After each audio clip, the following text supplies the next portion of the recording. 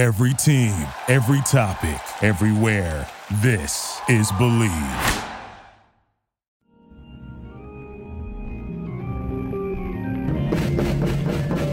Welcome back to another episode of the Country Bureau. Good Report, the Country Bureau. Good Report is a member of the Believe podcast family. That's why 3 years later from the start of this podcast, it still reads on your favorite podcast platform, Believe in the Country Bureau. Good Report, that's spelled B-L-E-A-V. And I'm sure my guest, with his penchant for wordplay, will figure out something to do with that.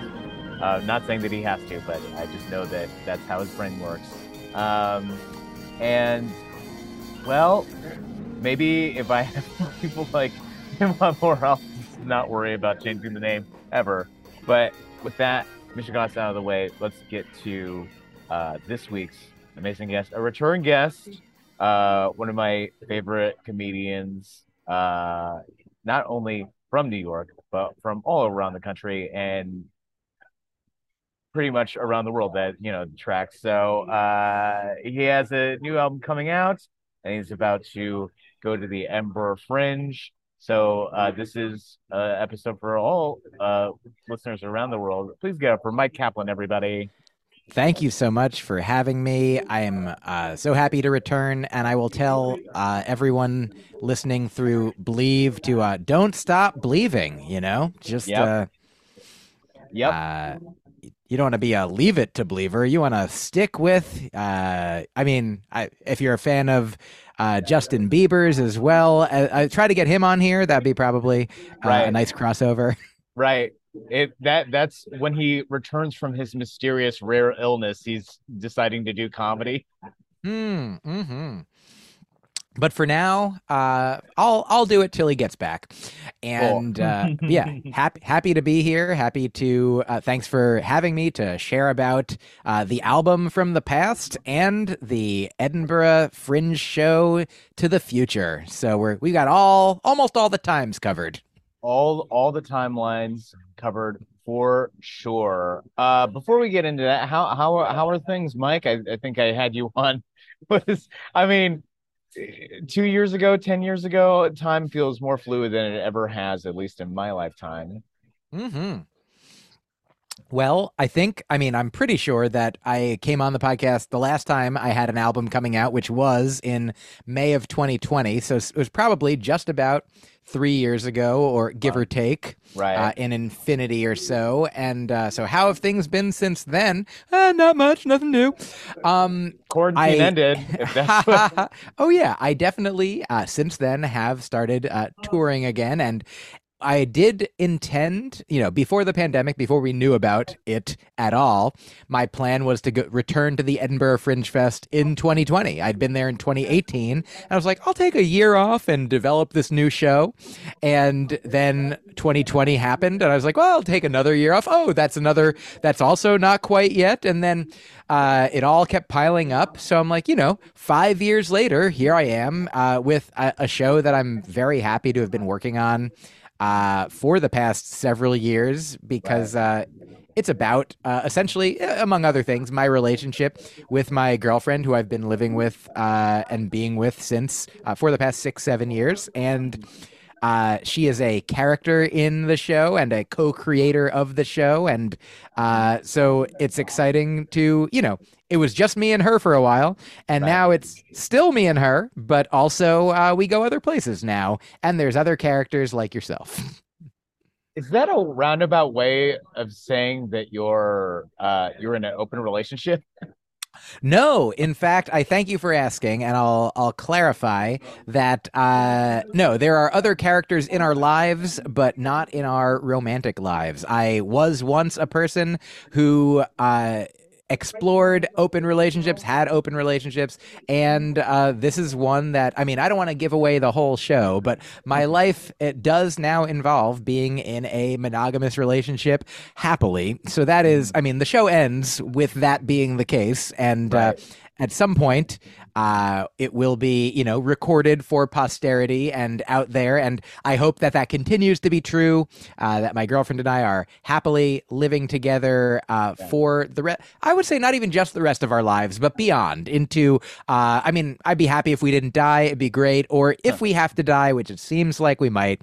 I'm not sure yet, but I'd be happy for us to do it at the exact same time, because it seems really sad to think about one of us living without the other one, because so far once we started living at the same time as each other, knowing each other, we're like, yeah, let's keep doing this. So that's what we're up to. Wow. What a modern, perhaps postmodern spin on Romeo and Juliet. Forget about the warring factions or whatever. Just like, you want to die at the same time because you can't live without each other.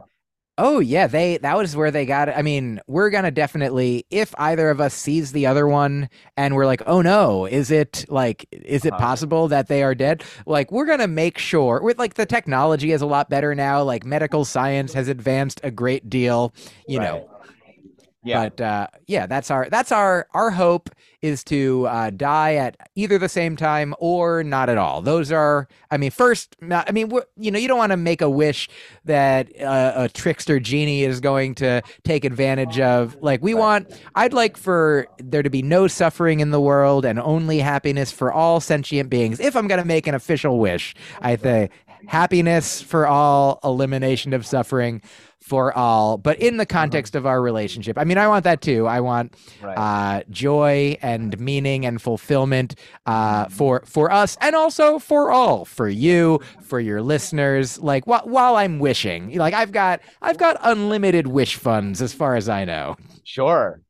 Yeah, in the imaginary future, yeah, there is all of those things. They have yet to be disproven, perhaps never to be disproven, because they're consistently in the future and not in the present reality. Oh yeah, I mean, I've been learning a lot about Buddhism recently, from Instagram and bumper stickers, like you do. A joke that I say, but truly, I have a good friend who is a practicing Buddhist, and we were actually just talking the other day about the idea that, like, in Buddhism, like, that's sort of a Buddhist idea, is that, like, bodhisattvas, and Buddhas are folks who want there to be and are hopefully helping others as much as possible to eliminate suffering and the causes of suffering, to create happiness and the causes of happiness, the roots of happiness.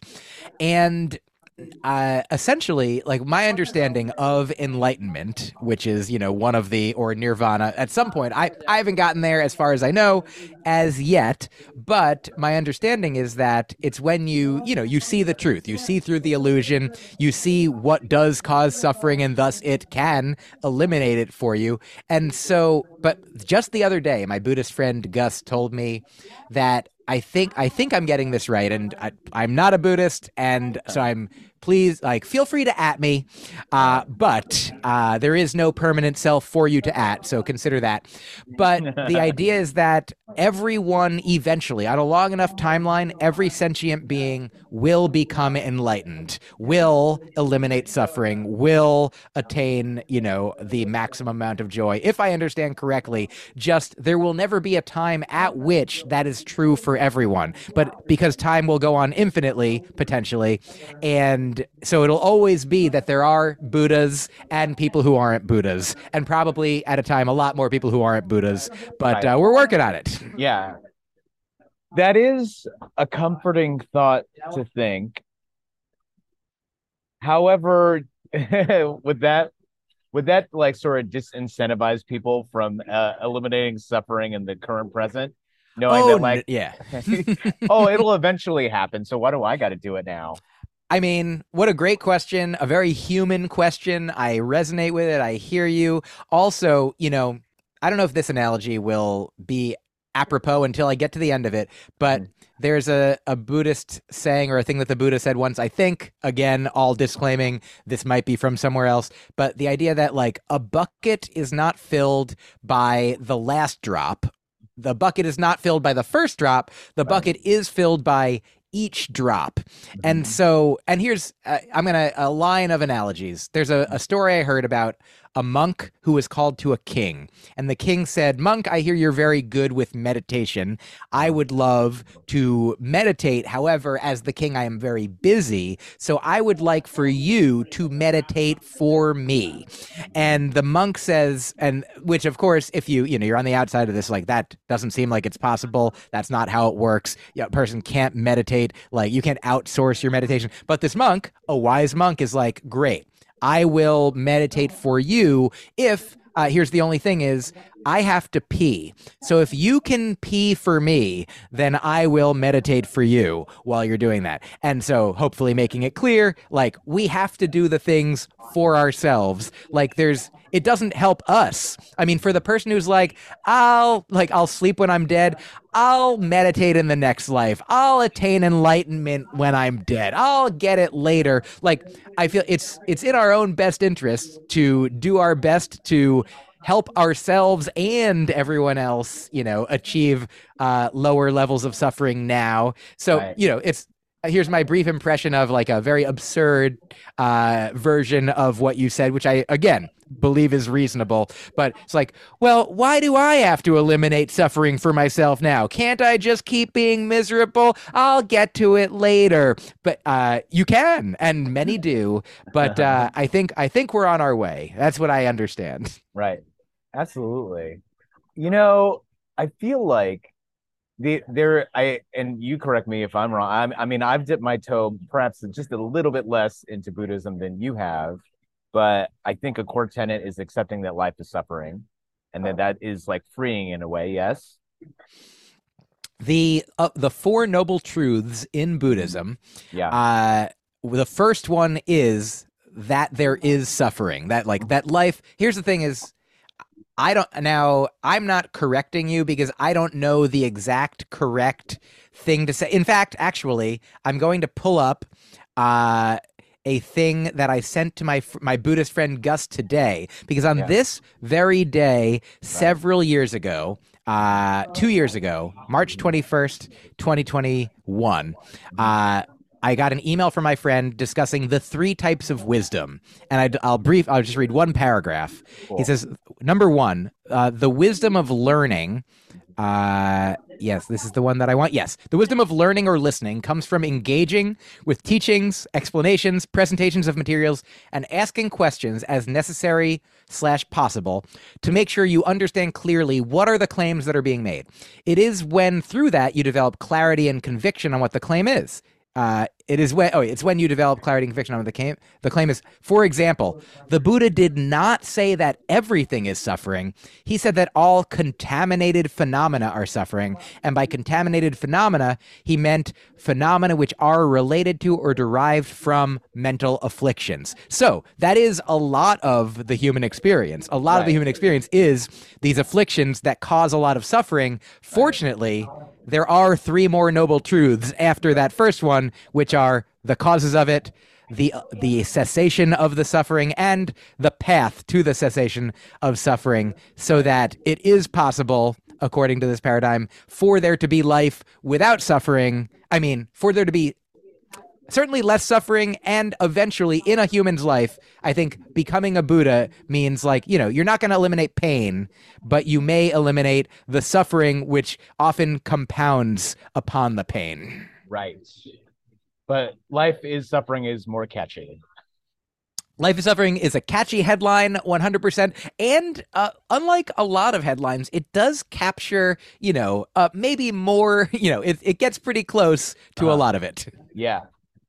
With that in mind, whether it's life is suffering or the contaminated phenomena derived from mental afflictions is suffering, I think there's an attraction for comedians with every like because I feel like so much of what we focus on is kind of tapping suffering in various facets of life or our perspective for comedy because I know a lot of comedians that are that entertain looking into Buddhism, identify as Buddhists or whatever, and even people who I mean, it's kind of funny to me that you have a Buddhist friend named Gus. It's not typically what you would. The first Buddhist that I ever met, his name was Tay, spelled T-H-E, and it was like, it's not Sure. the. No, it's Tay. Um, yeah, and but yeah, do you feel that there's something like in like your comedic philosophy that kind of drove you towards Buddhism or a curiosity in Buddhism?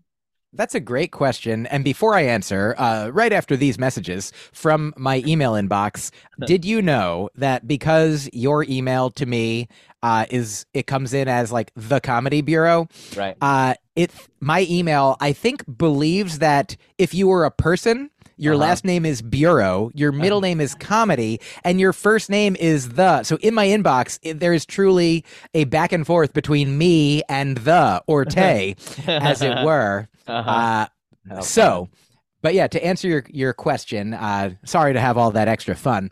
Yeah. Um, I do first of all I do think that like I mean of course there's like Gary Shandling I think is like the first comedian I think of who like really embraced a lot of Buddhist ideas. There's the HBO documentary that did the Zen Diaries of Gary Shandling, and it's that I mean I think Buddhism is something that speaks to not only comedians but humans, any human who looks into it. Like I had a lot of misperceptions or misconceptions about Buddhism before I had a friend who had learned from, like from the actual teachings of Buddhism. Like there's ideas about it, like, oh, like we're all one. And what, we get some of the headlines without the context.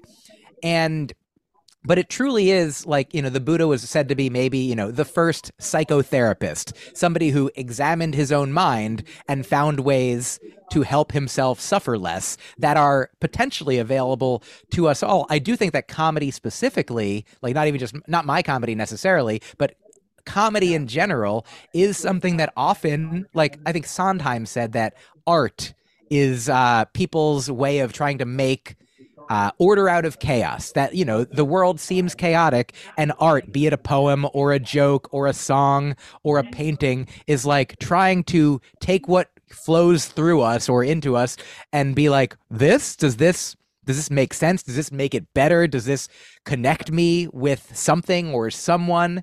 And like there's a line from The Prophet by Khalil Gibran that I like a lot that says, the deeper that sorrow carves into your being, the more joy you can contain. And there's a song by I think it's Toad the Wet Sprocket that's like, What a trio. I love. I think the song is called like Happy Buddha, maybe. Uh-huh. It's something Buddha. And the first lyrics are, I think, is life is suffering, ha ha he he, or he he ha ha.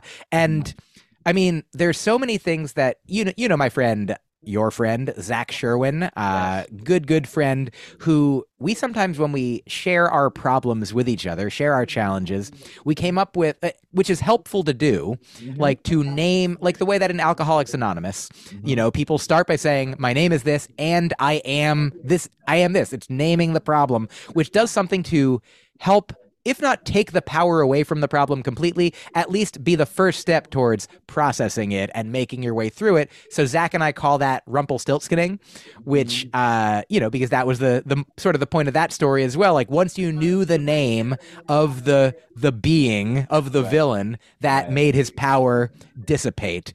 And so I think that comedy is doing that. Comedy is a kind of alchemy, like all art is a kind of alchemy, or therapy, or a lot of spiritual paths, like even just friendship or love or anything that involves like a sincere delving into one's experience and communicating it with another. Like I've been enjoying this Swedish proverb that's joy shared is a double joy, sorrow shared is half a sorrow. Like if you're happy and you share it with a friend, then there's double the happiness. If you're sad and you share it with a friend, like it often can help. I don't know the exact math, but it feels better to share, and I think that is what comedy is. So I think that that is something that at the core is what drew me to comedy, that I wanted to connect with people, that I had things that I wanted to say, that there are like I wasn't necessarily coming from, like, speaking of Gary Shandling,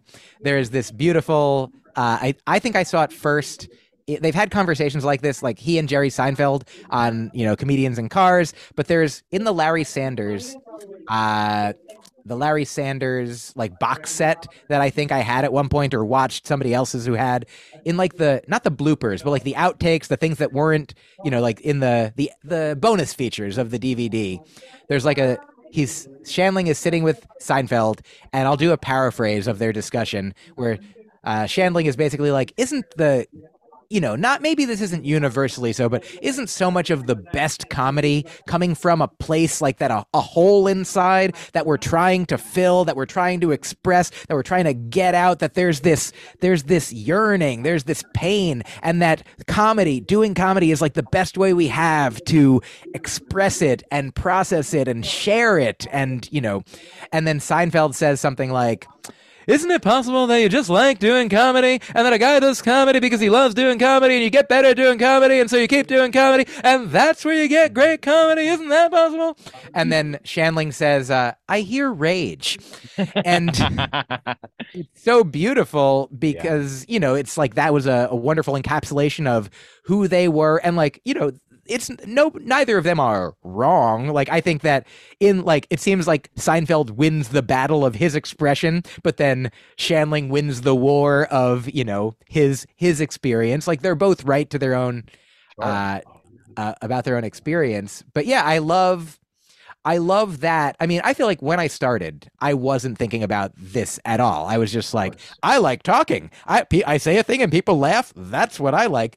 And now I understanding, like looking back and being and like, oh wow, that there is this, this great power that comedy has, that art has, that any, human communication has. Right. And I do think that, that the commonality with Buddhism is that Buddhism is also, a tool, a practice, a system, by which a person can examine their own conscious experience and then do their best to, share this world and decreasing of suffering and increasing of joy with others.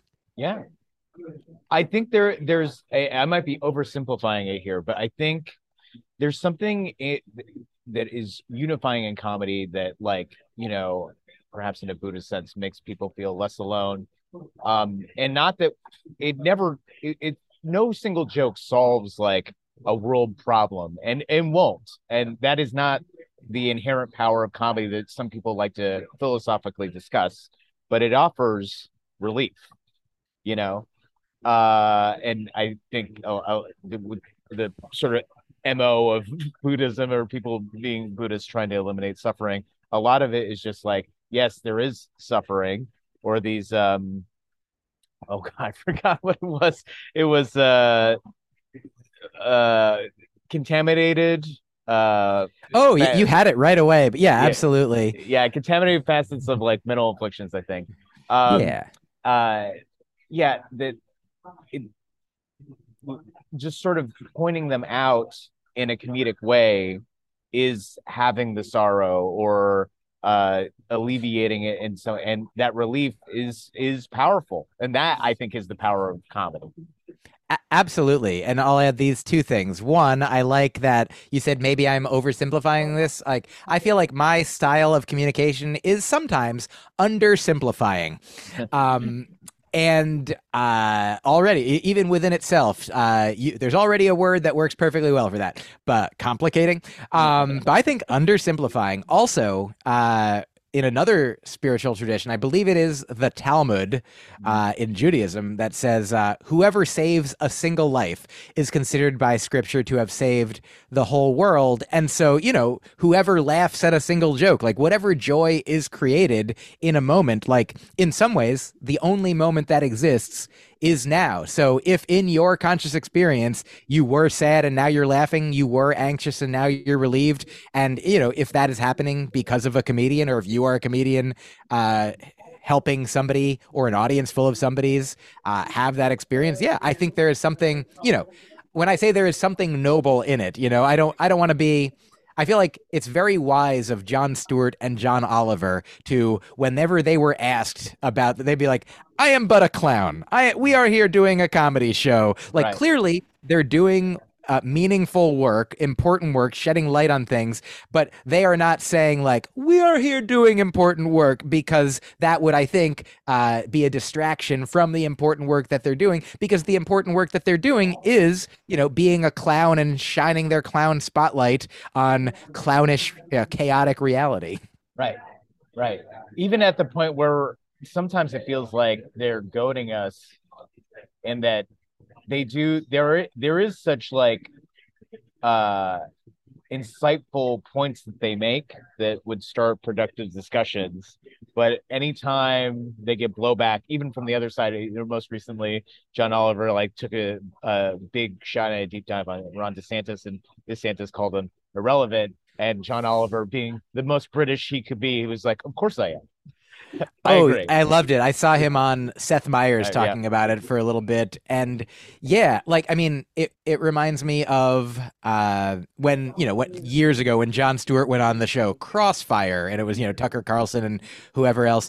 And he was like, berating them for harming the world, and they're like, well, what are you doing? And he's like, I'm not claiming to be a journalist. He's like, if you're claiming to be a journalist, which you are, then that brings with it responsibilities that you are not living up to. He's like, I mean, and at a certain point, I mean, that's not going to get you, because that now, who knows what Tucker Carlson today would be like if he's just like, okay, fine. Like, I feel like Alex Jones or his defenders have said like, oh yeah, he's not telling the news. He's an entertainer, which by itself, I don't, that doesn't get anyone off the hook from responsible contributions or the reverse to the world. But certainly, best case scenario is you do what Jon Stewart or John Oliver does. You try to help under the guise of, like, I feel like it's right from Taoism, like the idea that, if you're like, I am important, like they basically say like,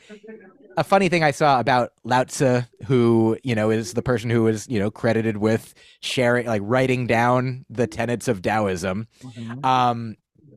They like there's like a Chinese philosopher or comedian who was basically like, oh yeah, one of the things Lao Tzu said is like, he who speaks does not know. He who knows does not speak. And it's like, and then he wrote a 500-page book. So what are we to take from that, or whatever it was. Right. But essentially he was asked like, hey, can you write down some of the things that you were, that help you live? But yeah, there's no one perfect way forward. There's no one size fits all. Like, this is the way to either do comedy or help the world. But we all can do, whatever seems like the rightest, kindest, most meaningful, funniest, most substantial thing that we can do in our life or in our comedy or in our in the world. And so I like those guys. I forget what the question was. Me too, a little bit, but I was wondering though. So oh yes, I remember. It's that what we're doing is noble. What comedians are noble heroes, modern day knights slaying dragons of sadness. But that if you say that, then people would rightly be like, you're not a firefighter, you're not a doctor. Absolutely, right. But we are helping the firefighters and doctors laugh after their stressful days at work. Yeah. Maybe not philosopher kings, but court jesters. Yeah, court jesters with an agenda, with in like parentheses in very small font. Yeah, philosopher court jesters. Yeah.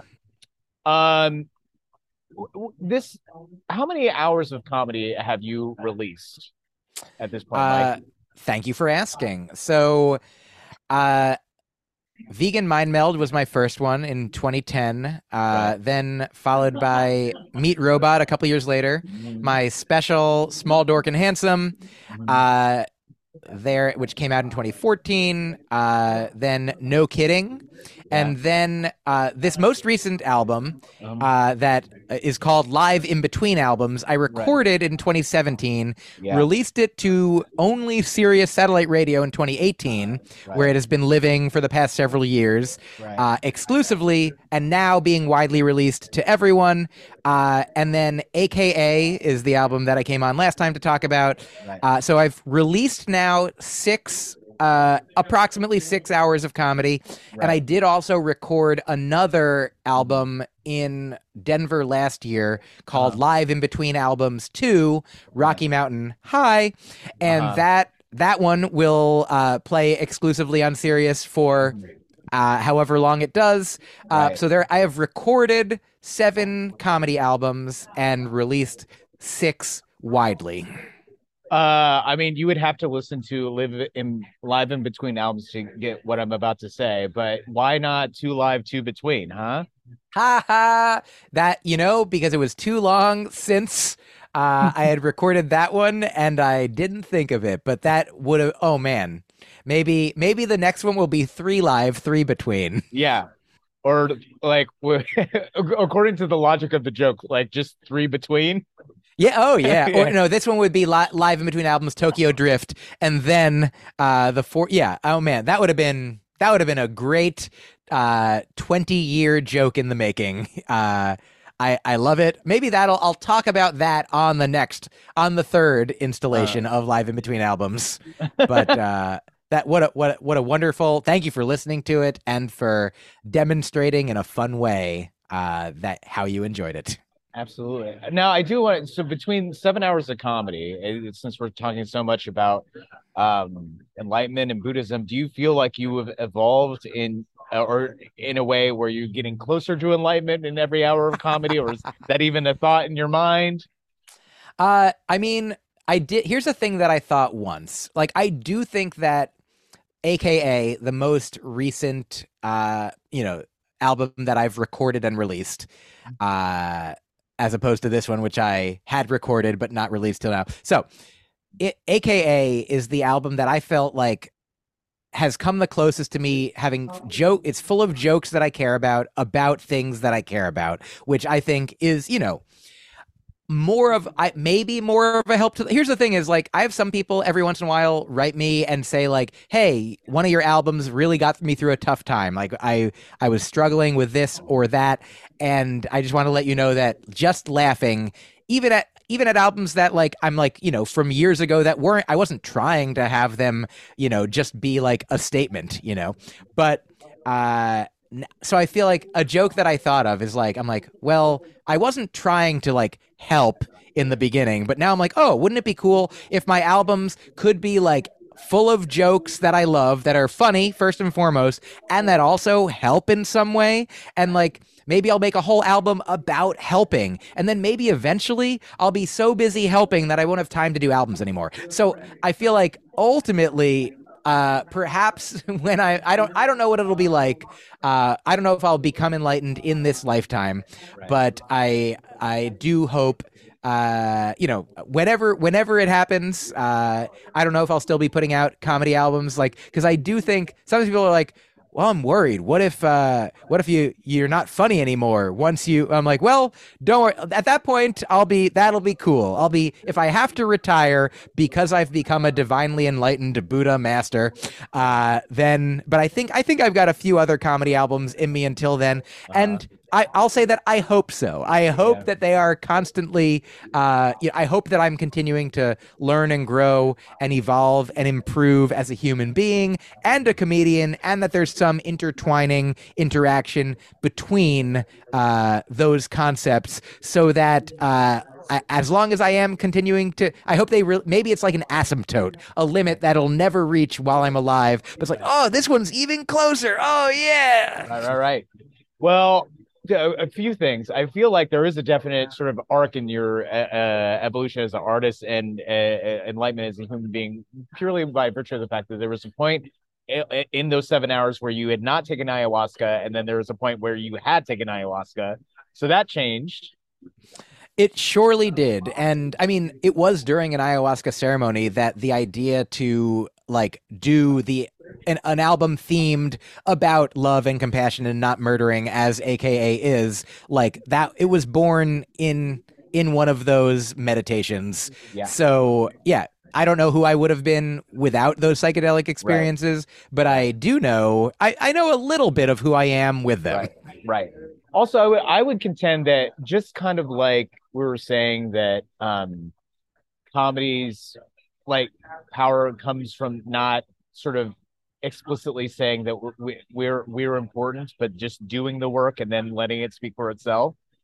I think there's something very human about like maybe there is no point at which you reach full enlightenment that you can claim, but perhaps you are enlightened in that you know that you're not. Oh, sure. Yeah, like maybe it's like little levels of it. Like Yeah. it certainly does seem like, if not for sure, most of the people I know who seem the wisest are not the people that are like, I'm the wisest. Yeah. Yeah. Definitely people whose opinion I take seriously never claim to know the one true religion. Oh yeah, the most of the people, most of the like the great spiritual teachers that I've, read from and learned about, like the Dalai Lama, I think, and the Dolly Parton, you're all your famous dollies. I feel Uh-huh. like they're all like, just fingers pointing at the same moon or, paths up the same mountain. Like, Right. the Right. Dalai Lama has said, Jews be Jews, Buddhists be Buddhists. And I was like, cool, that makes this Jew want to be Buddhist. Yeah. Like, of course, there are great truths to be gleaned from science, from psychedelics, from spirituality, from almost any, human path. Yeah. I will add a note that wasn't Salvador Dali fascist? Oh yeah, not all the dollies. Yeah, just the two that I mentioned, I guess. Yeah, yeah.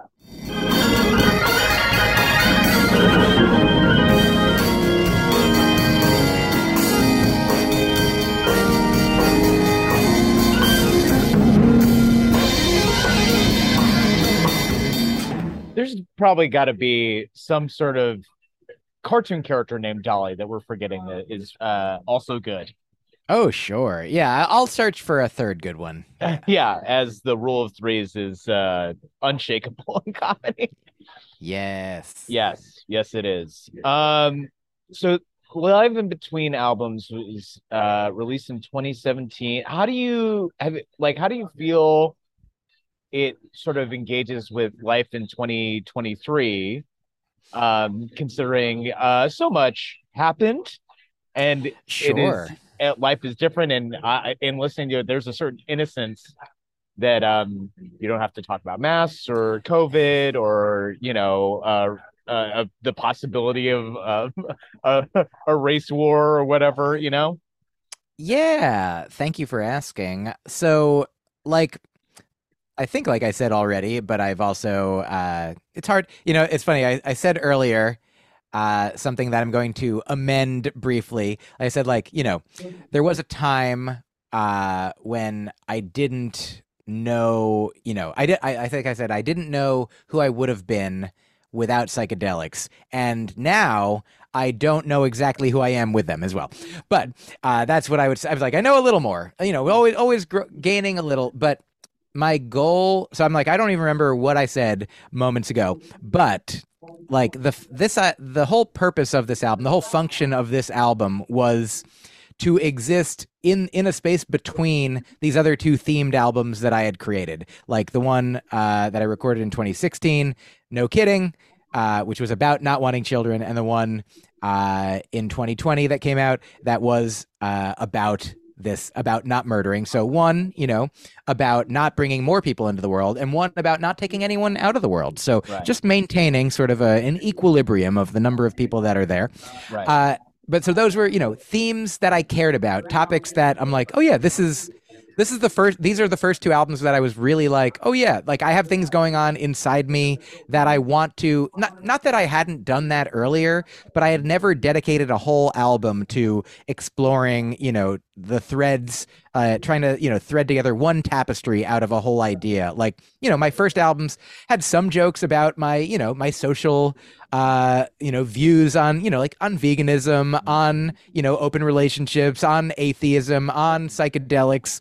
But it was there were also things just there was absurdism, there was like a lot of wordplay, there was jokes about pop culture, there were jokes about my relationships, but it was all basically like as many comedians I've talked to will attest, like when you're starting out doing comedy, when I was starting out doing comedy, I didn't I didn't know what I was talking about. I was just like, does something get a laugh?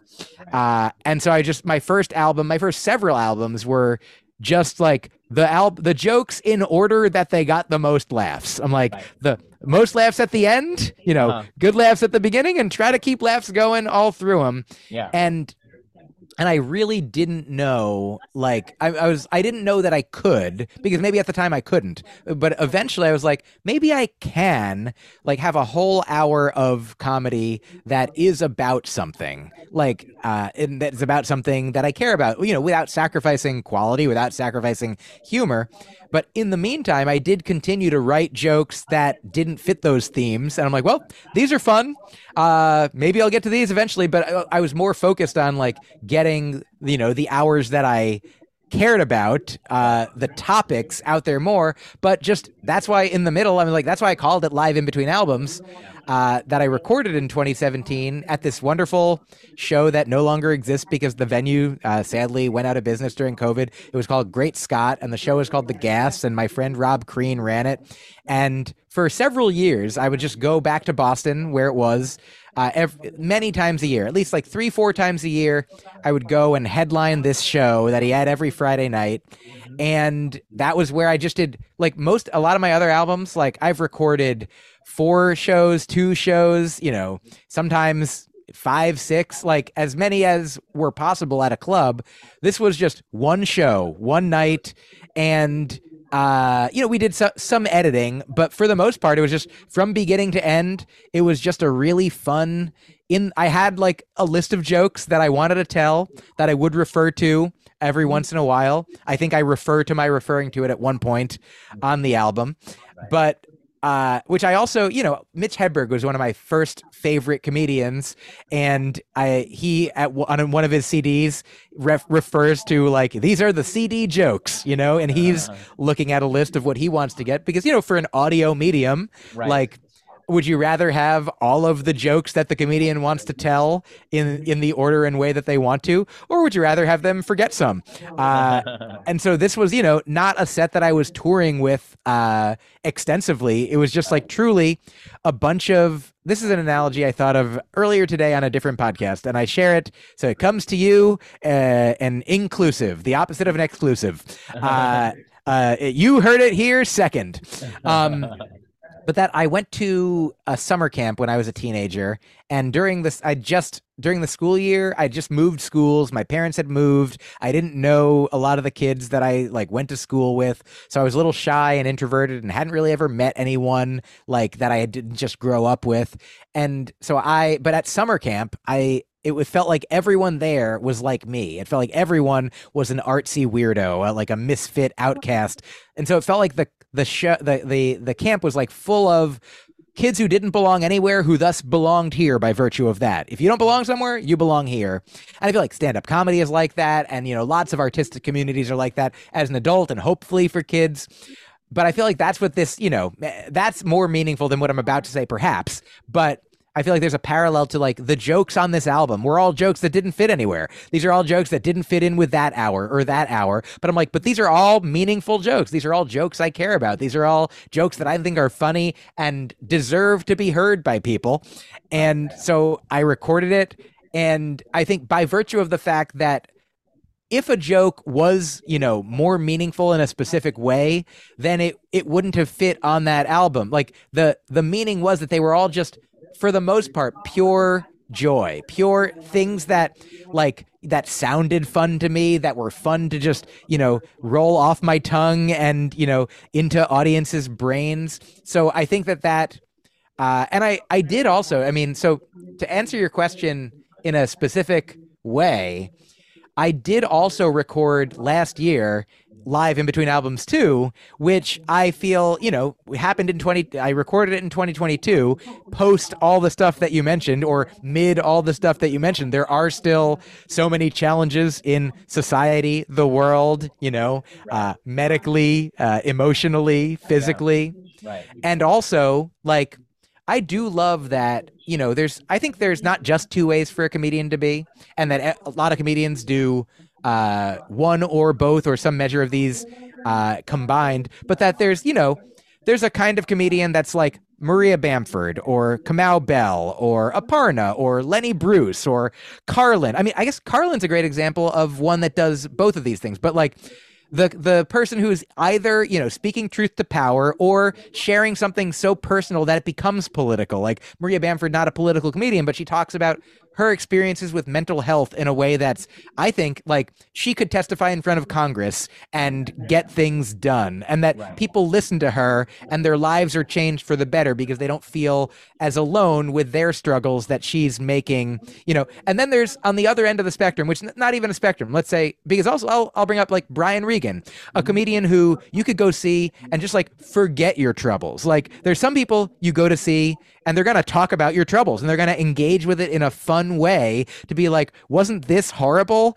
And now we're going to laugh at it. Like Sarah Silverman, another great example of both. But Brian Regan even, I think, is both now because he, in his most recent special that I've seen, talked about his having OCD. And like, I think that was also meaningful and, personal in a way that so much of his comedy hasn't been, because he's been a guy that like the doctors and firefighters can go see and be like, your grandmother can go, your baby can go. And like that's a valuable thing in comedy to offer, just like a release, a relief, and be like, oh yeah, wonderful. And then also, of course, your Doug Stanhopes, your Mark Marons, your people delving into all the rest of it. Like that's valuable as well. And so I love that, some of my comedy is talking about the things that I care deeply about. And like, I've had people tell me that they heard my comedy and listened to my jokes about being vegan, and they're like, that makes sense, I'm gonna be vegan, or anything else like that. And then also it's wonderful when people are just like, your silly jokes make me laugh, and it's like a fun inside joke with my girlfriend or my partner or whoever that we listen to whenever we take a long car ride, and we just laugh. So I love that I have been able to, do what I want in sort of both of, and they don't have to be separate.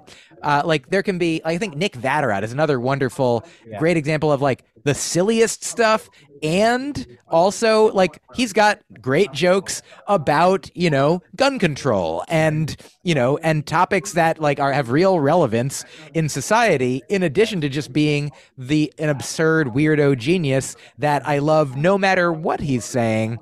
And so I think the fact that I was able to do one live in between albums that is full of, just joyful absurdity in 2017 and another one in 2022, I think there's a, perhaps, if not a need for it, a desire for it. I think there's a demand for silliness all the time. And maybe even at times when things are the toughest, some people are like, yeah, I want to check out of this for a moment and check into this. So, right. Yeah. Yeah.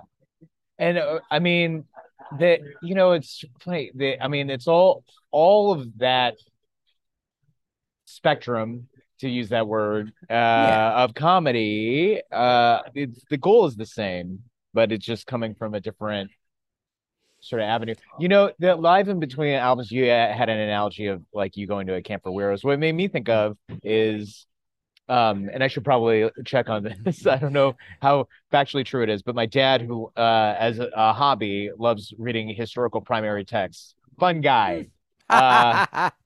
And he has told me that there are primary texts written by monks, I think in Europe, in Western Europe, that they have found essentially doodles in the margins.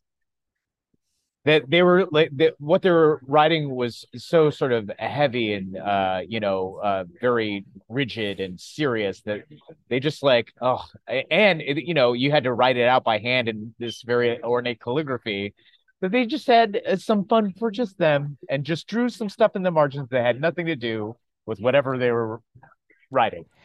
Oh yeah. I mean, that makes a lot of sense. I love hearing it. I would love to hear from, the primary source of your father when you have that opportunity.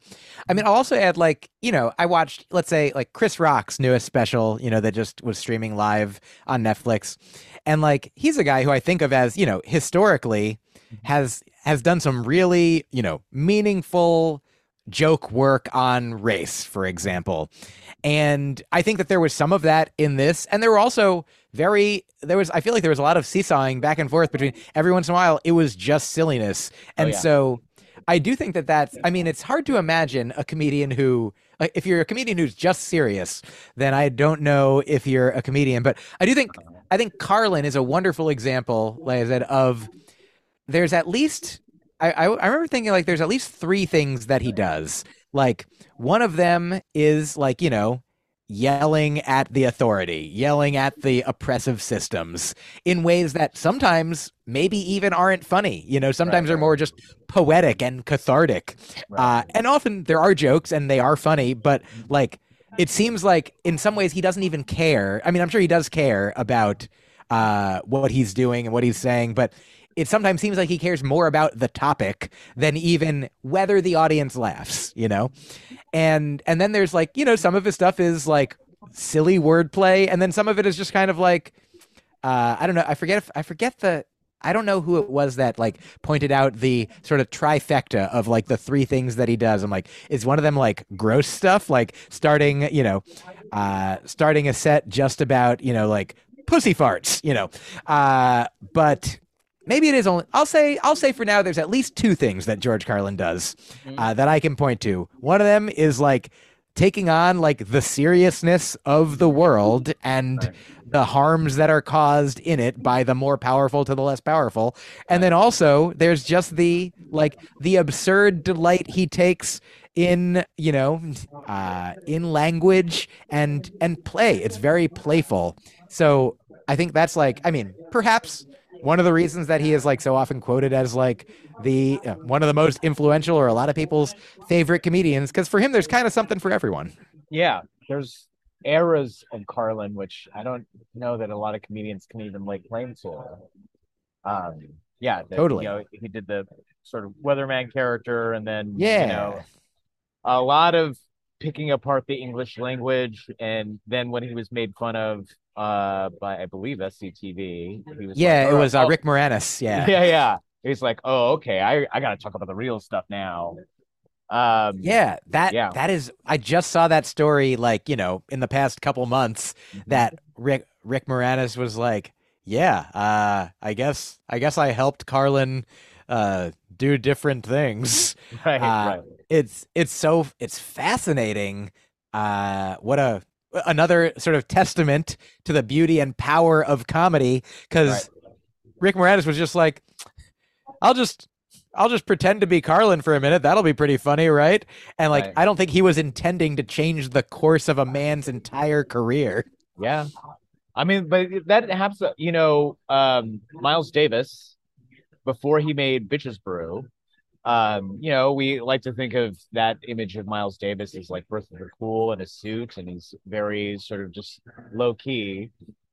Apparently, he saw Hendrix in concert and was like, I want that. And then he made Bitches Brew. Wow.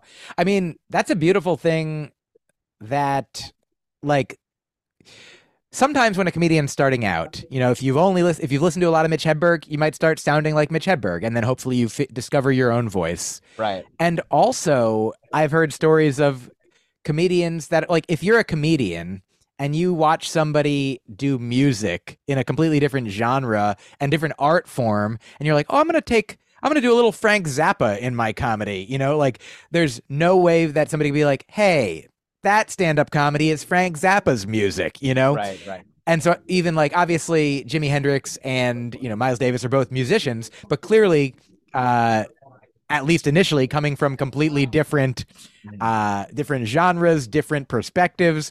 And, like, it's a really funny, it's a really cool thing that anyone can do if you look at someone who's doing something as far from what you're doing as possible, and then do what your version of that is, what you think they're doing. You're probably not going to be them. Like, Miles Davis didn't become Jimi Hendrix. He just became something cool and new. Yeah, absolutely. Hey, Mike, do you want to do some comedy news? I'd love to do some comedy news.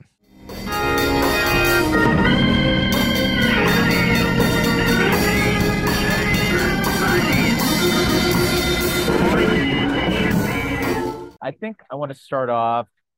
This is a quick item. Um, Netflix has just announced some of their latest specials they have on the docket. Taylor Tomlinson, who has released several specials at Netflix at this point, has just agreed to release her next two. Um, and I mean, just as something I know, she's about to play the Pantages Theater here in LA. And to my knowledge, at least in my sort of tenure in comedy, only two other comedians I've ever known to play the Pantages because it's kind of a big venue. It's hard to sell out in Los Angeles. Seinfeld and Sebastian Maniscalco. My goodness. Yeah. Very happy for Taylor. She is a powerhouse. Yes, and definitely on the side of things where pointing out her own pain to make people feel less alone. Oh, yeah. I mean, it's really something like she's so like accessible, like it's seeming I mean, I can't speak for everyone in the universe, but it's just like clearly she is beloved. And also, like, if she wasn't as famous and successful as she was, I feel like the only thing that's keeping her from being a comics comic is popularity. I mean, I do feel like that term gets blurrier and blurrier with like the presence of not only like a podcast like this, there's so many podcasts about comedy or that are comedy that people sort of consume and digest, and there are these books and documentaries, and it's not such a insidery thing anymore, you know? Oh yeah. Like Yeah. there's a go on. Oh no, I was just gonna say, yeah, I'm happy for you to continue, but just it used to be, and maybe some people still think that like to be popular, you must dumb down your material or water it down to be more marketable or have more mass appeal. But it's really beautiful to see some people that don't seem to be doing that and yet still are attaining mass appeal. Right. I mean, I feel like Marin's latest special is a testament to that. I mean, he calls it from bleak to dark, Oh and yeah. arguably it is his technically his darkest special, but marked at his most vulnerable because Oh yeah, it's beautiful, and it's very playful within the grief discussion in the yeah. middle. Like it's really delightful. Do you know why? I saw him on to the Tonight Show telling Fallon where he got the phrase "from bleak to dark." Oh yeah, I saw that story. It's great. It's so fun because I mean, dark is better than bleak. You wanna get from bleak to dark if you Yeah, can. yeah, absolutely.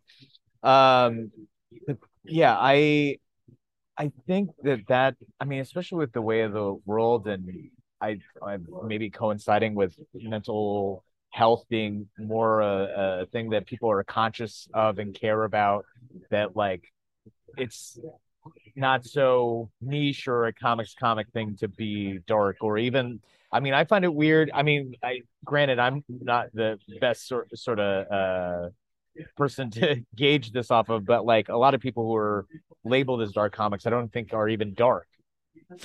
Oh yeah, I was just having a conversation with my girlfriend in the past couple months about my sort of like I don't usually use the word dark as in like cuz I mean it's relative number 1 because I think that usually like I think there's kind of like your edgelord comedians who are bringing up maybe on purpose like shocking controversial topics without depth, Right.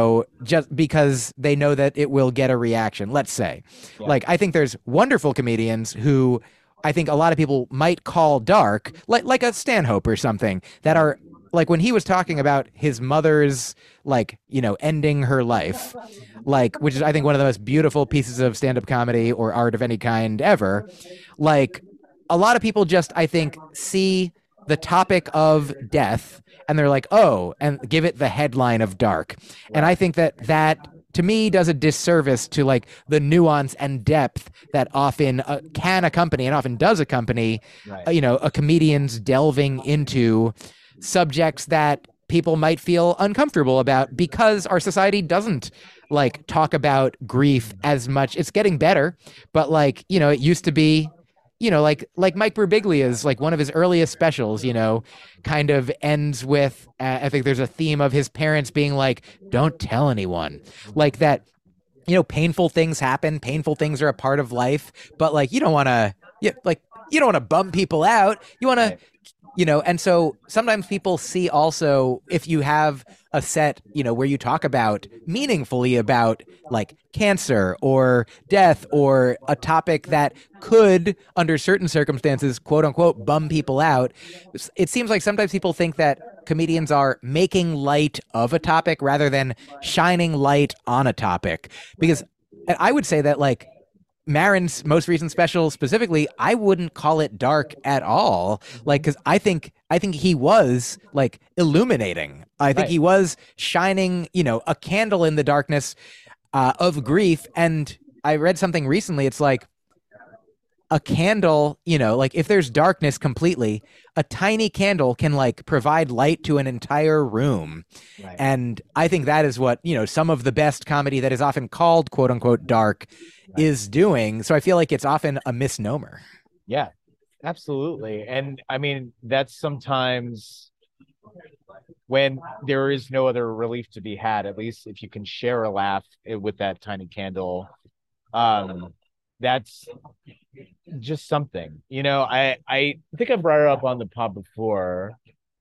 Larry David got in trouble in an SNL monologue for saying like, that people were joking in the camps. But not only did that have to be true for what people went through and just, like they had nothing else, there was no other hope. There was sort of a very visceral idea that they were going to die very soon. But there's evidence of that. Yeah, yeah. Oh, yeah. Uh, go on. Oh, Or that I mean, there. I mean, I saw a show just the month before, um, from Simon Helberg's dad about how his dad met his wife in the camps. Like they like flirted in the camps. hmm. Yeah, I mean, it makes complete sense. Also, I'm just taking a brief note that I want a new. I'm going to have a podcast or a comedy album or a special eventually called "From Bleak to Dork," and maybe I'll change the bleak as well. But uh, I think that, Larry David, the idea of a comedian getting in trouble, it's like these are all again like headlines that where the nuance is lost because the whole story that I would say is like I have some jokes about Hitler that like one this is I say this on stage now. Like I went on Conan and I had a whole set about the concept of, going back in time and killing Hitler. Yeah. Well, I'd And say one of the best versions of that joke. I really appreciate it. Yeah. And I I now say, like to be clear, I'm anti-Hitler. Just want to let everyone know, like Right. that's the context that this Jew is coming from. Right. And also, the day after, I'm paraphrasing, but this is approximately what happened. My grandmother, who at the time was probably in her 80s, she told me, I watched your Conan set. And I was like, what did you think about it? And she said, none of my friends liked it. And I said, but how about you? And she said, I love you. And and I truly think that it makes sense. I'm not gonna try to tell people who lived through the Holocaust that they must find my jokes about the Holocaust funny, Right. even if I think we would agree on the major points of like whether we want another Holocaust or not. But just that there can be so much pain, so much trauma, so much suffering possible, even in just the evoking of a topic that I understand. Like I can understand both like Larry David is funny. His joke was funny and meaningful and he's allowed to tell it. He has the right to tell it. And I think there's an audience for it. And Right. also sometimes people hear your jokes that aren't your audience and it doesn't mean that you're wrong for telling it or they're wrong for not liking it. It's Right. just like, yeah, maybe they're not going to come see him at the Pantages. Right. Absolutely. Absolutely. This is where I feel like I personally believe there is no such thing as an actual ever expanding bubble multiverse. However, I think it's helpful to think of life and perspectives in the world in that as a multiverse of everyone is living in their own universe, and you're kind of colliding into it when you go out into the world and thinking that, oh well, every single person has their own individual experiences and things that they carry with them, and you don't know what they are, but that's where they're coming from. Oh yeah, Yeah. I'm with you. So on that next news item, I'd be curious what you think about this. So Xi Jinping, China's president, and I guess you should use president in quotation marks because I feel like it's not really enacting it the way that it Oh, was originally sure. intending it. Yeah, he has sort of effectively banned images of Winnie the Pooh, the popular children's illustrated character, because apparently that has been used to make fun of Xi Jinping. So there is no such thing as Winnie the Pooh on the Chinese version of the internet. Um, and as such, there was a release of a really weird cultural artifact, I guess, of Winnie the Pooh, Blood and Honey, which apparently, because Winnie the Pooh has become public domain Yep. as a thing, so some cheeky people decided to make a gritty horror movie based off of the aftermath of Christopher Robin's leaving the forest, and that was set to be released in Hong Kong, but the release has been nixed, presumably because Xi does not want another Winnie the Pooh it like mentioned to make another round of this happen. And I mean, is there will there ever be and when if that will ever happen be a sort of emperor's close moment for Xi? I mean, like if you can't take a joke so that I arguably isn't that even bad. What right do you have to be like the leader of 1 billion people? Uh, a fun, a fun topic, a fun question. Uh, Sincerely, I mean, the shortest answer that I can give, I've learned from the Dalai Lama once was asked a question, and his answer was, "That's a very good question," and the answer is simple: I don't know. And so that's my short answer is I don't know, but I'm not as wise as the Dalai Lama yet, so I will say more. And I'll say like I mean I agree with you, it on one level doesn't make sense. I mean on another I can understand like not wanting there to be jokes at your expense, but i I think that it's probably like a whack-a-mole situation, like the way that on TikTok, if you put captions with certain words, then the algorithm will be less likely to show them to people. Like, so instead of writing the word sex, people are writing SEGGS or using different emojis, to let people know. So people can communicate. They're like, oh, well, don't use, and maybe then the algorithm will learn, well, that's what that means. And then there'll be another one. Or like it used to be that, certain words like, idiot used to mean it was like a medical term right. that meant somebody, who had a certain IQ or a certain developmental disabilities. And then we're like, no, we don't want to use that word. And it switched to another one and it switched to another one. And like the root problem is not the word, but the source, the meaning, the willingness that some people have to be harmful or to use Right. harmful language to want to hurt people's feelings. Right. Uh, and I'm not saying that I think that, but I think that's what's happening here. This guy's like, okay, so if we get rid of Winnie the Pooh, then people will love me. Like, clearly, people will find a new way, an underground way, a secretive way, an Right. allowable way to make fun of the powerful man who is in charge. Which, Yeah. like, yeah, hey, you're already in charge. You're already a powerful man. Uh-huh. Like, hopefully I feel like Obama, what a wonderful, like he could take a joke. Mhm. I feel like Joe Biden seems like he's not too upset, he's not going on a rampage when people are mocking him, which they are doing pretty extensively all the time in various ways. Yeah. Like, yeah, I mean, it definitely makes sense for, if you are a leader, to know that, like, I mean, I feel like it kind of goes back to the John Stewart, John Oliver thing. Like, if you're like, I'm in charge, I'm doing something important, but like that is in a way, as close to objectively laughable as like you're a human animal just like us. Like we are in some ways all equal, all the same, all one, and like it's kind of a funny thing to be like you're the boss and I'm the employee, like you're the this one, I'm the that one, and that so much suffering comes in when people maybe attach too much meaning to their costumes, too much meaning to their titles, to their flags, sometimes literally and sometimes just metaphorically, be Right. like, oh, you're from this place, that must mean this about you. Why don't you get to know me? Oh, you're this age, you're this demographic, you're this that, uh so yeah, I think I'm with you. I think that Winnie the Pooh should exist in China. Yeah.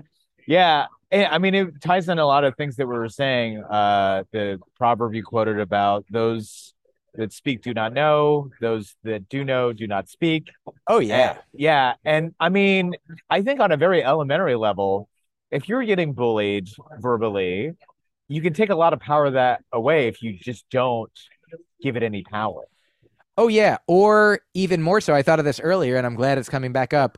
Do like Eminem and 8 Mile, like you can't say that about me. I'll say that about me, and then Yeah. take away. It's kind of like a Rumpelstiltskinning thing as well. That like if you're owning all the things that are quote unquote flawed or negative or not perfect about you, then what can your enemy do? Like he should go as Winnie the Pooh for Halloween or every day or whatever. Yeah. He should dress up like Winnie the Pooh and really take the wind out of their sails. Right. And what a great optics opportunity for Chinese diplomacy. If Xi Jinping, the leader of like probably 1.2 billion people, came out in a public conference dressed as Winnie the Pooh.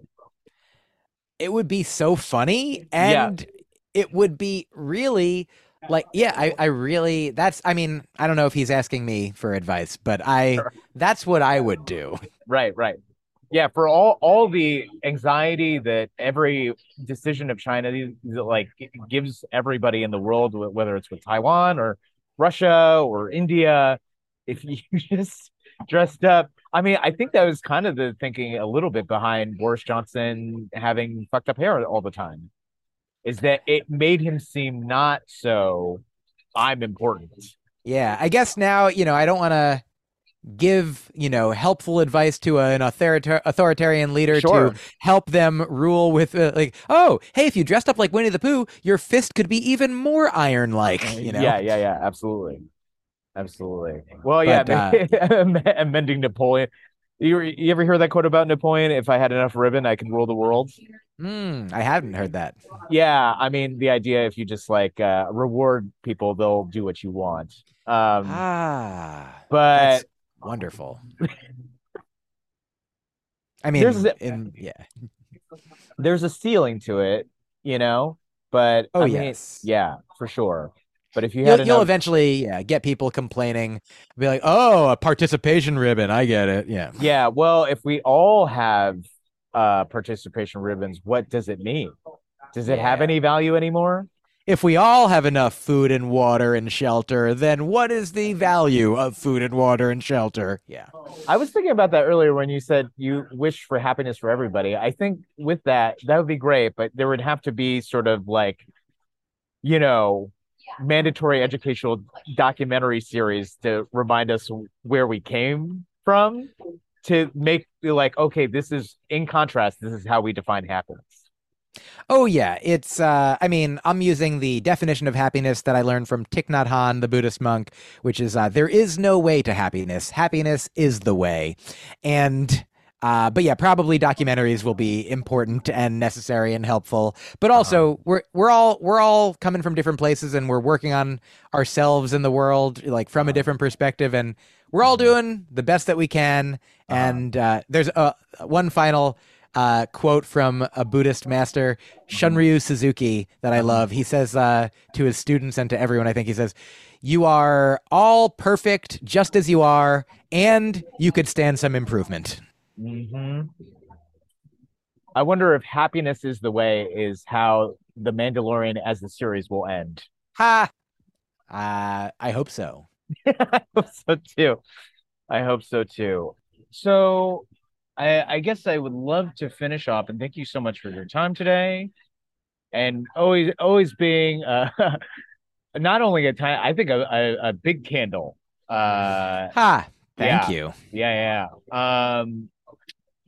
Looking forward to Edinburgh. What would you like to say about this upcoming hour and where you are as a person in bringing it to audiences, hopefully outside of Edinburgh after you go.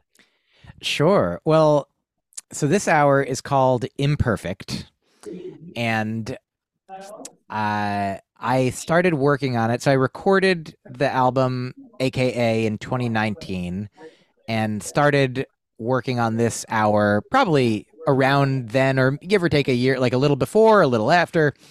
And so this album is at least, I'd say at least 4 years in the making so far. And it's really interesting to think about the time when, I didn't know exactly what it was going to be. I didn't know all the pieces of it, but I knew it was mainly going to be about my relationship and my growth in relationships. And I remember perhaps it must have been, either late 2019. It must have been late 2019 because it wasn't late 2020 that I like did a version of it at a comedy club, and I remember it was fine, but I like comparing my memory of that version of it to like what it has become, several years later. I feel. Oh no, it was probably even 2018. It was 2018, because I went to Edinburgh in 2018 with the hour that became AKA. So late 2018, I was like, well, that hour is like pretty close to done. So let me get this new one rolling. And I was like, oh, this needs work. It needs more work. And now the work has happened. Like Ramin Nazer, one of my a dear friend and a wonderful artist, has a piece of art that was like I just saw on Instagram years ago, that it's like a little cartoon character throwing a clock at like a big, I don't know if it's like a city of, just oddities. And it's basically kind of a, an inspirational message about art. And the caption is just throw time at it until it's a thing. And so I feel like that's a lot of what, making art, making comedy is like you put in the time, and then at the end of the day, at the end of the week, at the end of the year, you're like, oh, wow, like I discovered something. I chipped away at something. I found the thing that this is, and now I'm polishing it. And oh, I just remembered a thread that I didn't conclude on a previous podcast, but I'll share it here. Right. It's that Rini, my wonderful girlfriend, coined the term for what I do in my comedy. Sometimes I'm in the blooming phase where just more and more ideas are coming. And then sometimes I'm in the pruning phase, which is when it's coming together and be like, okay, what is the final product going to be? Right. And so I feel like I am now in the pruning phase of this hour that I'm bringing to Edinburgh.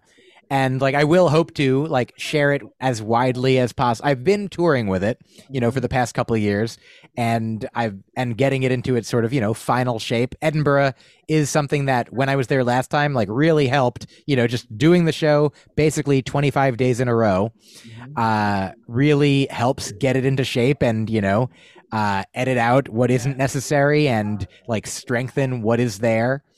And so that's what my hope to do there is to really just, showcase what I have and also like get it into its near final form that I can bring back or bring around the world and then eventually record so that, all of the everyone can see it. Right.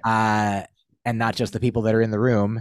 Though I'm happy to go to every room possible. But yeah, I just I love having sort of another dichotomy. I love having a thing that's as close to done as possible that I can showcase and be like, look, the sum total of maybe 5 years of work, and then also have like an hour that's just forming. Like like another analogy is like, I don't know, if you ever seen glass blowing, my summer camp had glass blowing that you start by like getting this.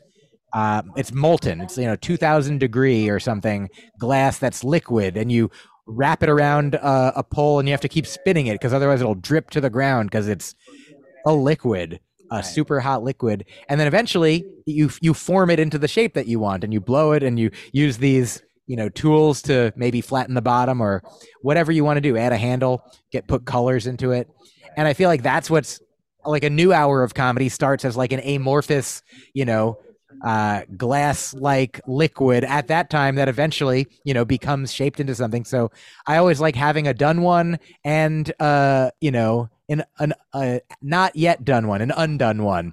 Right. And so yeah, so I'm excited to share this Edinburgh show with the world, and excited for the next several hours that are already sort of percolating as well. Right. I think thematically, what's sort of exciting is the idea that, given all that we're talking about, that this current hour, your latest hour, is called imperfect. Um, and I think, Yeah. yeah, I mean, to be perfect, I don't think is to be human, in the sense that I maybe I even said this to you at one point. Studies have shown that like people can always sense a drum machine, or like can tell when it's a machine because it's Mm. so perfect that it sounds inhuman. When an actual drummer drumming is always a few milliseconds off, but there's something pleasing about that. And I think that perfection in human terms is being imperfect, and that's why AI will never be human. Oh yeah. I That sounds familiar to me, so maybe you did tell me that once, but I'm glad to hear it again. And it kind of, it reminds me, it evokes the uncanny valley, that like which it isn't an exact parallel, because my understanding of the uncanny valley is if we look at a photo of a person, like we're like, that's a person. If we look at like a cartoon of a person, or like claymation or something that's clearly not a person, we're like, that's not a person. We're cool with both of those. But if it's too close to perfection but not, then we're like, that looks spooky, creepy, weird. But yeah, I love that idea. I wonder if anyone is like in the electronic music field utilizing that and going in and shifting like a perfect drum machine beat by milliseconds to get that human feel to it. Right. I would wonder the same thing, but I've even know like I mean, this is just from my personal experience in like having studied sound editing and mixing in college. You can even get like recorded room tone or wild tone just to give sort of the presence of if you're trying to audio like through audio recreate Oh the yeah. experience of a room. If it's looped, you eventually will hear it being looped, even though it's all real sound, because it Yes. repeats. You're right. Uh Also, do you want to hear a weird chat GPT comedy story? Absolutely. So I may start telling this on stage if I get permission for it, but I think that I have enough permission to share it here. Mhm. So ChatGPT, I haven't really engaged with it a ton, but I have some Right. friends who have. And a Right. friend of mine was like, I asked ChatGPT to give me a joke in the style of Mitch Hedberg, and it gave me a Dimitri Martin joke. And so that's funny to begin with. And then Right. another friend of mine told me that they asked it to give them a Mike Kaplan style joke. And the joke that they gave was something like, I just came up with a new word, plagiarism. And I'm like, that's good. And I've written jokes like that, like Right. about plagiarism, that are Right. like fun and play in that space. But Right. here's the thing is, almost that exact joke, almost that exact wording was tweeted to me by a fan of mine who said, my child came up with this joke. I just invented a word, plagiarism. And I'm like, if it's possible that chat gpt like explored the internet and found that someone had tweeted to me a joke about plagiarism, and then they are like, oh yeah, that's a joke, like, I'm like, there's so many, like, I can't untangle myself from it, except for the fact that somebody just reminded me ChatGPT hasn't been like all their information came from a few years ago, that they're not getting new information right now. So the tweet that was sent to me, which was more recent, I'm like, they just accidentally did the. I feel like ChatGPT almost accidentally plagiarized a joke of mine, a joke of almost mine about plagiarism. And yeah. And therein lies, there are some comedians, and you probably know, that are worried about the implications of Chat GPT, perhaps, quote unquote, taking their jobs. But yeah. I mean, it is all based off of information that already exists in a way where, kind of like that scene in the first Matrix where Neo learns that the machines have to obey the rules and humans inside the Matrix Yeah. don't. The same applies to God. You don't have to base any of your jokes off of just the information available on the internet. You can be completely absurdist and illogical, which is a human component that I don't think can be programmed. Oh yeah. I'm on your side, and I'm hopeful and optimistic that I can keep doing what I do and that robots will not be able to learn it. And but I am going to put that joke on a new album that I might call Wordplay Jurism. Right. You did say something earlier that I thought would be a fun title, although it isn't so much wordplay. I think you said something to the effect of "Sorry for all that extra fun." Oh, absolutely. Yeah, Yeah, that is fun. Thank you. you're welcome. Yeah. You're welcome. Yeah. I always appreciate your, thoughtful conversation, and it's a pleasure to see you, and thank you for having me come on to talk. Absolutely, Mike. Anytime. With all of that in mind, where can people find you, and is there anything else you would like to promote? Thank you for asking. So Mike Kaplan, spelled the weird way I spell it, MyQKaplan. If you put that into wherever your internet you want to find me, you'll get my albums, including the one from this week, Live in Between Albums, aka from 2020, and at least 5-ish others. And then my podcast is called Broccoli and Ice Cream, and I have another one called The Faucet. If you're in Edinburgh or know people in Edinburgh, come see my show there. Look at my website for tour dates. And I also do have, other than obviously social media is a great place to find me, engage with me, reach out to me, say hello.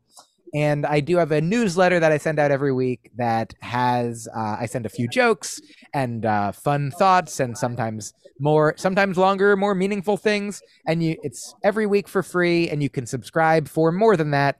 And that's all at mikekaplan.substack.com. So yeah, Live in Between Albums and my Substack and my social media are probably the best things, the most recent ways to keep up with what I'm up to these days. Wonderful. Please follow all those. We'll put those in the show notes for sure. I'm Jake Kroger. I created The Comedy Bureau. You can find The Comedy Bureau at thecomedybureau.com, at The Comedy Bureau across socials. You can find me on Instagram at Not The Supermarket, and on Twitter at Jake Kroger. So many great causes to support this time, so I'd ask that you please support those. But again, money and generosity left over. Please support The Comedy Bureau so it can keep going. And I don't know, it covers LA and New York right now. Maybe it could cover other cities if I had money to pay myself and other people that would be necessary to do so, because I sleep very little. As with that all said, do you have anything to add as we sign off here, Mike?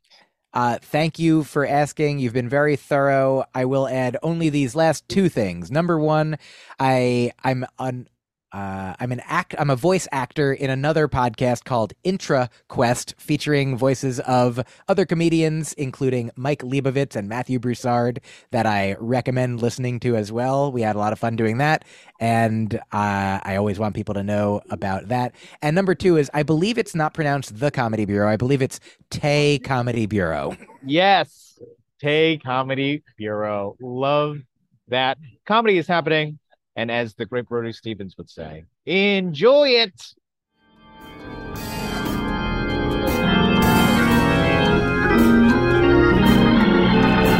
Comedy Bureau Field Report is recorded, produced, and edited by Jake Kroger. Music by Brian Granillo. Artwork by Andrew Delman and KT. And part of the Believe podcast family.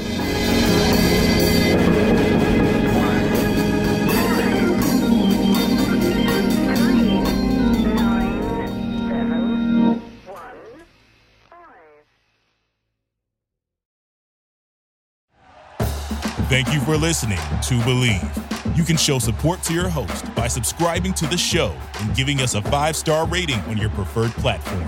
Check us out at Believe.com and search for BLEAV on YouTube.